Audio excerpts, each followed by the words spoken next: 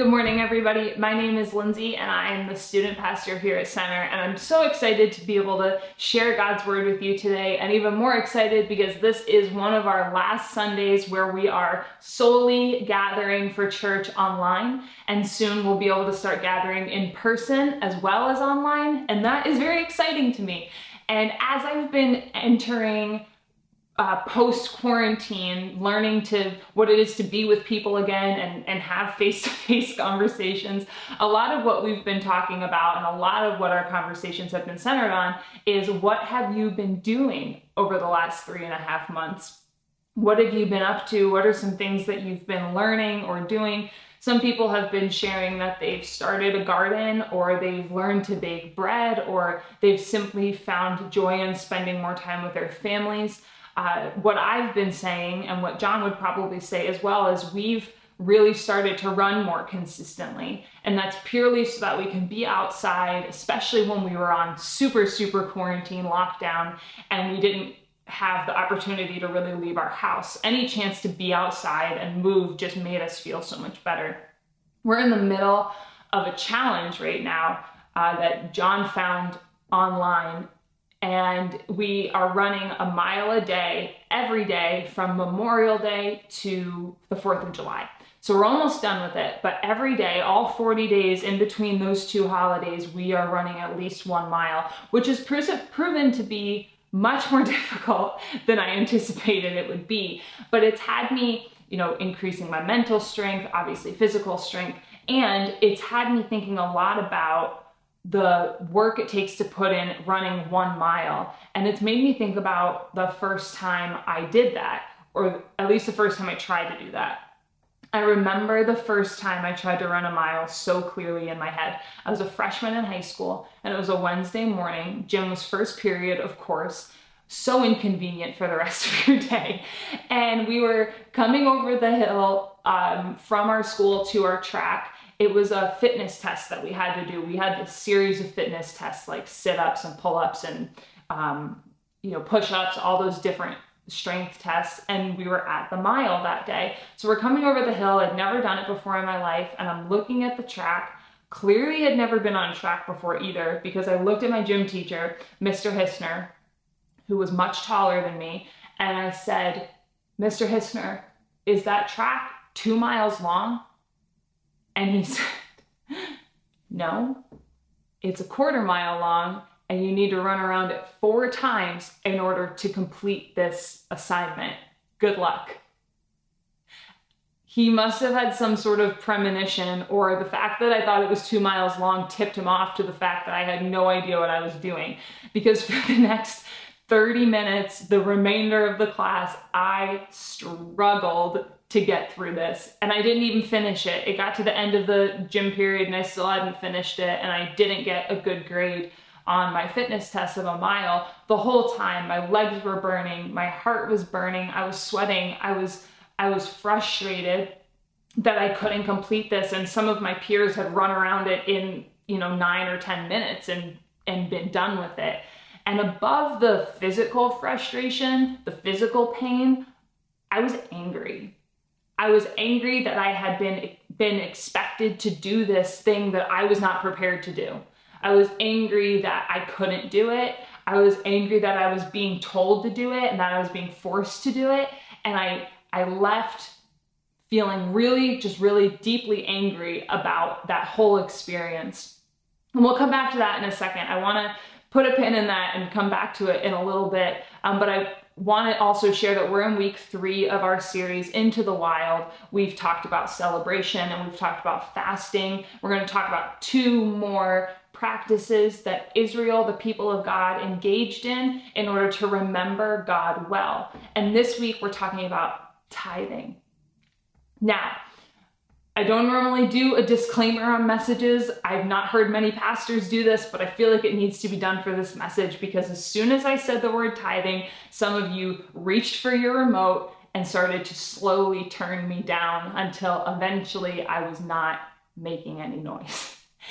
Because some of us have had some weird experiences with tithing sermons, and some of us have some misunderstandings about what tithing is, and we think that any tithing sermon is going to be a sales pitch, or it's going to be an attempt for me to guilt you into giving the church more money so that we can increase our budget and use it for who knows what, I promise you that is not my intent, and that has never been the intent of God, to make you feel guilty about giving your money away to the church. My intent today is to share the scripture, to share what God says in the Old Testament, in the New Testament, and then for us to decide as individuals and as a church how we will move forward with the truth of God's word now that it's been presented to us this morning.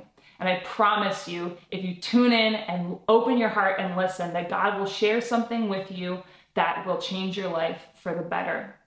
So, definition of tithing, super important, because we can't talk about something if we don't know what we're talking about. I love this definition that Pastor Brian shared with me last week when we were processing tithing and processing what it really is. And I think I want to work off of this definition for the remainder of our time together. So tithing, Pastor Brian says, is the spiritual discipline of returning the first 10% of my income back to God. Say it again. Tithing is the spiritual discipline of returning the first 10% of my income back to God. The first passage that I want to look at today that talks about tithing is really our foundation for today, is a passage found in the Old Testament in the book of Deuteronomy. We're going to talk about a time where Israel is wandering through the desert. They've left Egypt and they're going to the promised land. And in the in-between, God gives them a series of laws for them to follow so that when they get to the promised land, they'll have structure and a way to set up and create this new life in this land that God has promised them. So Deuteronomy 26 verses 1 through 10 is where we're going to start, but we're going to start by reading verses 1 through 4. And it says this: when you have entered the land the Lord your God is giving you as an inheritance and have taken possession of it and settled in it, take some of the first fruits of all you produce from the soil of the land the Lord your God is giving you and put them in a basket. Then go to the place the Lord your God will choose as a dwelling for his name and say to the priest in office at the time, I declare today to the Lord your God that I have come to the land the Lord swore to our ancestors to give us. The priest shall take the basket from your hands and set it down in front of the altar of the Lord your God. So in this passage, we're going to see 3 different steps that God gives Israel in order to tithe and to tithe well. First step that we find in verses 1 and 2 here is to collect the first fruits. It says collect the first fruits and put them in a basket. Now, there's a lot in the Bible that is confusing. There's a lot that takes a little bit more digging in order to understand. This is not one of those things. First fruits, exactly what it sounds like. The agricultural first reaping of the crop that Israel has taken in this new land. Once they get to the land and they plant and things grow and it's time for them to reap what they've sown, they're going to take those things, put them in the basket and bring them to the temple. Very, very simple, very straightforward, very easy for us to understand. The second step that we see in verses 3 and 4 is they're going to take it to the temple and then they're going to give them to the priest, and the priest is going to lay them down at the altar of God. So 2 simple steps. Take the food and the first fruits that you've created and bring them to the altar of the Lord and put it at the altar. Then we see the third step in verses 5 through 10. And this is the most important one. It says this: then you shall declare before the Lord your God, my father was a wandering Aramean, and he went down into Egypt with a few people and lived there and became a great nation, powerful and numerous. But the Egyptians mistreated us and made us suffer, subjecting us to harsh labor. Then we cried out to the Lord, the God of our ancestors, and the Lord heard our voice and saw our misery, toil, and oppression. So the Lord brought us out of Egypt with a mighty hand and an outstretched arm, with great terror and with signs and wonders. He brought us to this place and gave us this land, a land flowing with milk and honey. This is the best part. And now I bring the first fruits of the soil that you, Lord, have given me. Place the basket before the Lord your God and bow before him. Step 1, collect the first fruits and put them in a basket. Step 2, go to the temple and give the basket to the priest. Step 3 is to remember. For Israel, the discipline of tithing helped them remember the goodness of God and how he brought them into the promised land. It wasn't just about this law for them. It wasn't just about a duty that they had to complete. It was a process, and it was an act and a discipline of remembering what God had done for them. Because here's the truth that must have been certain for Israel, is that there's hundreds of years in between when they leave Egypt to when they arrive to the promised land. Generations are born and raised and pass away before they get to where they're supposed to be going. I would imagine that what happened in Egypt slowly started to become less and less of a present memory for people the further they get into the desert and the closer they get to the promised land. I can guarantee that that was true because that's true for me when I leave my house to go on a long road trip for 11 hours, not hundreds of years. When John and I go visit my family, it's about 10.5 to 11 hours to get to New Jersey. We're going to be doing that trip coming up here very soon. And if you've done a long road trip, you totally understand this too. When you pull out of your driveway and you're taking some of those, turns to get onto the highway before you're set for a couple hours, what's running through my head is everything that has to do with what I've just left. Did I blow out candles? Did I lock every door? Did I remember everything? Did I pack my toothbrush? If you have kids, you might be thinking, do I have all of my children in the back of the car right now? All of those things associated with what you've left are very prevalent and present in your mind. But slowly as you get into the road trip and slowly as you get further away from what you've left, that starts to gray out a little bit and you start to turn your mind to what's to come. And slowly we start to think, what's waiting for me when I get to my destination? For me, what will I do with my family this weekend? What food will we eat? What will we talk about? What are the memories that we're going to make? And the things that were behind me slowly start to fade away. And that's not necessarily a bad thing, but what God is saying here is don't forget what I did for you, Israel. Don't forget that the reason you're in this promised land is because I sent plagues to Egypt so that Pharaoh would let you go. Don't forget that the reason why you're here is because I parted the Red Sea so you could walk through it. Don't forget that I caused manna and hail to rain down from heaven so that you could have exactly what you needed for that day. Don't forget that I made water gush out of a rock in the middle of the desert because you were thirsty. Tithing is Israel's way of remembering what God has done for them and what he's continuing to do by giving them this promised land. And for some of us, that's exactly what we need in order to be able to tithe well. We need to go through that practice of remembering what God has done for us, remembering how he healed us or healed a family member from a sickness that we never thought would be able to go out of our bodies, remembering that he brought us out of some really mentally and spiritually dark places in our minds, remembering that he restored a relationship with a family member or a friend that we thought could not be repaired. Remembering those moments is how Israel honored God well through their tithing. But you might be wondering, okay, Israel, people thousands of years ago, did this, it's good for them, but I go to church every week and I'm a part of a small group or I serve. I remember God, so why do I need to tithe? Jesus says a lot about that in the New Testament. So I want to take a look at what Jesus says, not only to show that Jesus is a part of this Old Testament truth and part of this Old Testament practice, but he's also a part of how we tithe today and what that has to do with our relationship with Jesus.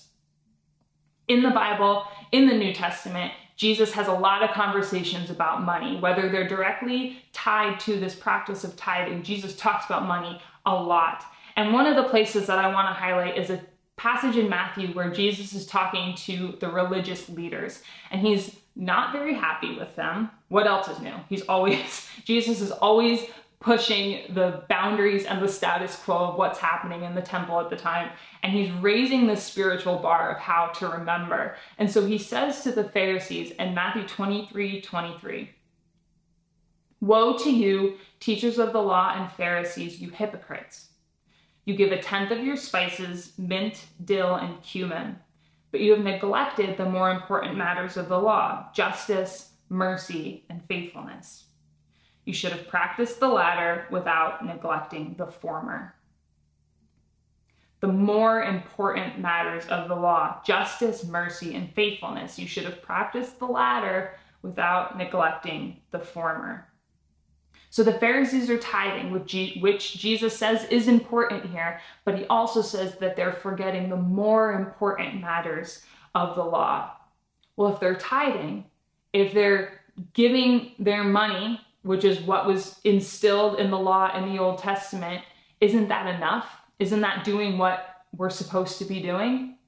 Why does Jesus say that it's just as important to practice the other three, mercy, justice, and faithfulness? Well, let's take a look at one more passage in the New Testament, and I think we'll figure it out. Matthew chapter 6. Earlier in Matthew, Jesus is talking, he's doing the Sermon on the Mount, which is an incredible passage for us as believers to be familiar with as Jesus is teaching it. So let's read a little bit of that in 19 to 21, verses 19 to 21.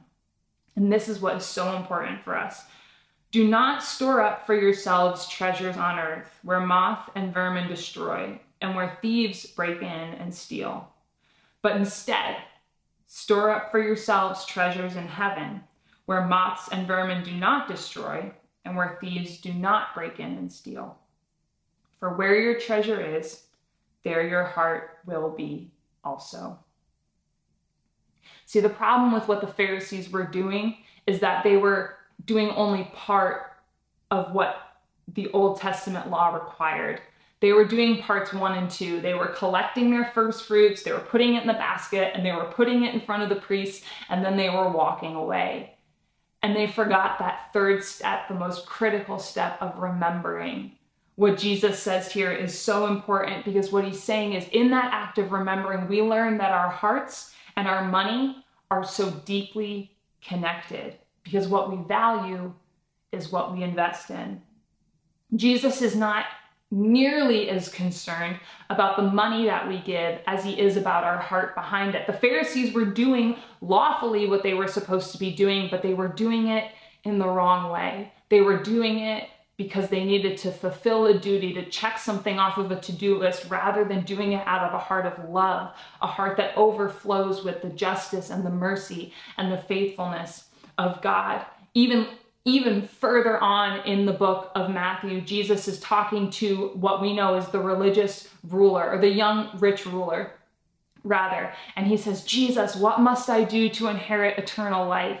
Now, if Jesus was just focused on money, if he was just focused on increasing the church budget, what he'd say to this rich man is, in order to inherit eternal life, you need to go down to Chase Bank and you need to set up a direct deposit so that 10% of your massive check goes to the church budget, and then I can get an increase. That's what Jesus would have said if he was focused on the law, if he was just focused on the money. But Jesus is not just focused on the money. Jesus is focused on the heart. And so what Jesus says to the rich young ruler is, you need to give up everything that you have in order to follow me. When it's a matter of the heart, it's not just about 10%. It's about 100%. It's about loving God with everything we have, and tithing, giving our first fruits to God, is an act of love and an act of obedience as we say to God, I remember what you've done for me, and I want to give this to you as an act of remembrance. See, when we tithe well, we remember well. And when we remember well, we love well. Israel's tithe helped them to remember God. Jesus is less concerned about what we're giving and how we're giving it, and more concerned about the state of our heart. So in the beginning, I talked about this mile that I ran and the absolute pain that it was to me, and how angry I was to do it. 2006 is when that happened. Well, in 2017, I ran my first marathon, which is 26 miles. And I remember very vividly when I was on that track in 2006 saying, I will never do this again. So what changed from 2006 to 2017? My heart. I went from feeling like I had to do it because someone was telling me to wanting to do it and loving doing it and doing it out of an overflow of a desire to do it. It became less about being forced and more about the overflow of my heart. I understood why it was important for me, why running was important for me. I practiced, didn't get it perfect, but I practiced until it became a habit, and then I saw the benefits of it over time. And slowly but surely worked my way up to doing something that I never thought was possible. Now here's the truth. Some of us are still stuck in 2006 Lindsey mindset. We're angry that we've been told to tithe.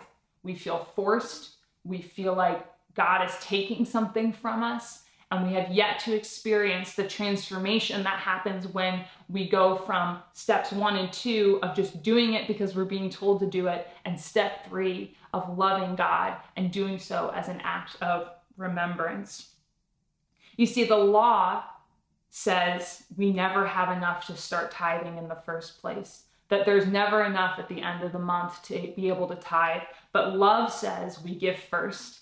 We give before anything else. It's the first thing that we have at the top of our budget. And then we're smart and responsible with the rest of our finances to make it work throughout the rest of the month.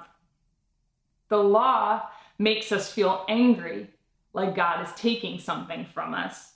But love helps us recognize how God has given us every capability to even be able to make money in the first place.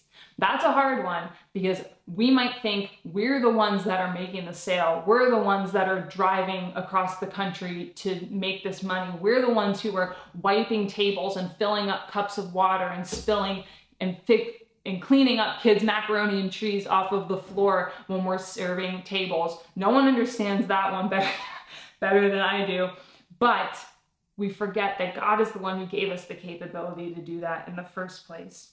The gifts, the spiritual gifts that he's given us, the mental capacity, the physical capacity, the ability to drive, the ability to do all of those things so that we can make money to give back to him. The law makes us constantly compare ourselves to what others have and how tithing holds us back. Love gives us perspective of what is truly important and how we really do have more than enough. Some of you are hearing this concept of tithing and this idea and this biblical background for it for the first time. And so your mind is just like, had no idea, and you're just still kind of trying to wrap your head around it. That's awesome. Some of you have tried, but you failed. And you might fall into one of those 3 different law versus love mentalities. You've tithed, but you haven't loved. You've stopped tithing, and that's caused you to become angry in some capacity. And some of you are just ready to start. Some of you are ready to jump in and make it happen and start to see how God can be faithful to you. I challenge you to 3 things. Number 1, to examine your perspective. Where do you fall on this line of tithing? Are you somebody who's got baggage when it comes to this? Are you somebody who has been burned? Are you somebody who has never heard about it before and you're excited and ready to go for it? Number 2, I encourage you to practice it.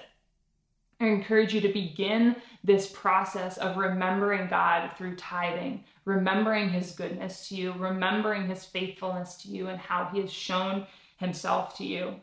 And number 3, I encourage you to pray for open eyes to experience the benefits of it in your own life. It might not be that God is going to give you back 10 times the amount that you gave. It probably won't be that. It'd be cool if it was, but it might not be that.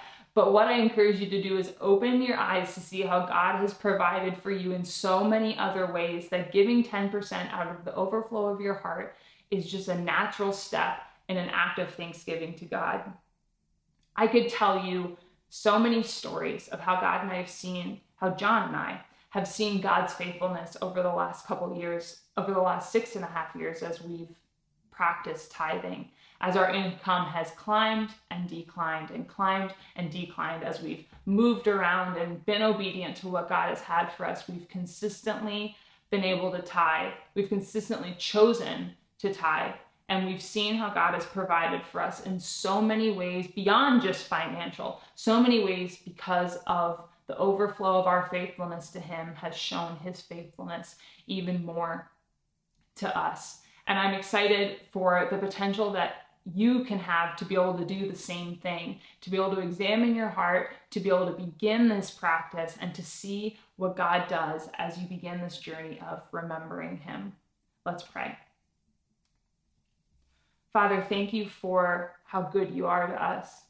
Thank you for the way that you show yourself faithful in so many ways. Thank you for bringing Israel out of bondage and into freedom and into the promised land, and how that helps us so many years later know how to give well and to tithe well and to love well. We love you, and we ask that the words that were spoken today out of your word would fall and would be beneficial for all those who hear them. We love you, and we ask this in your name. Amen.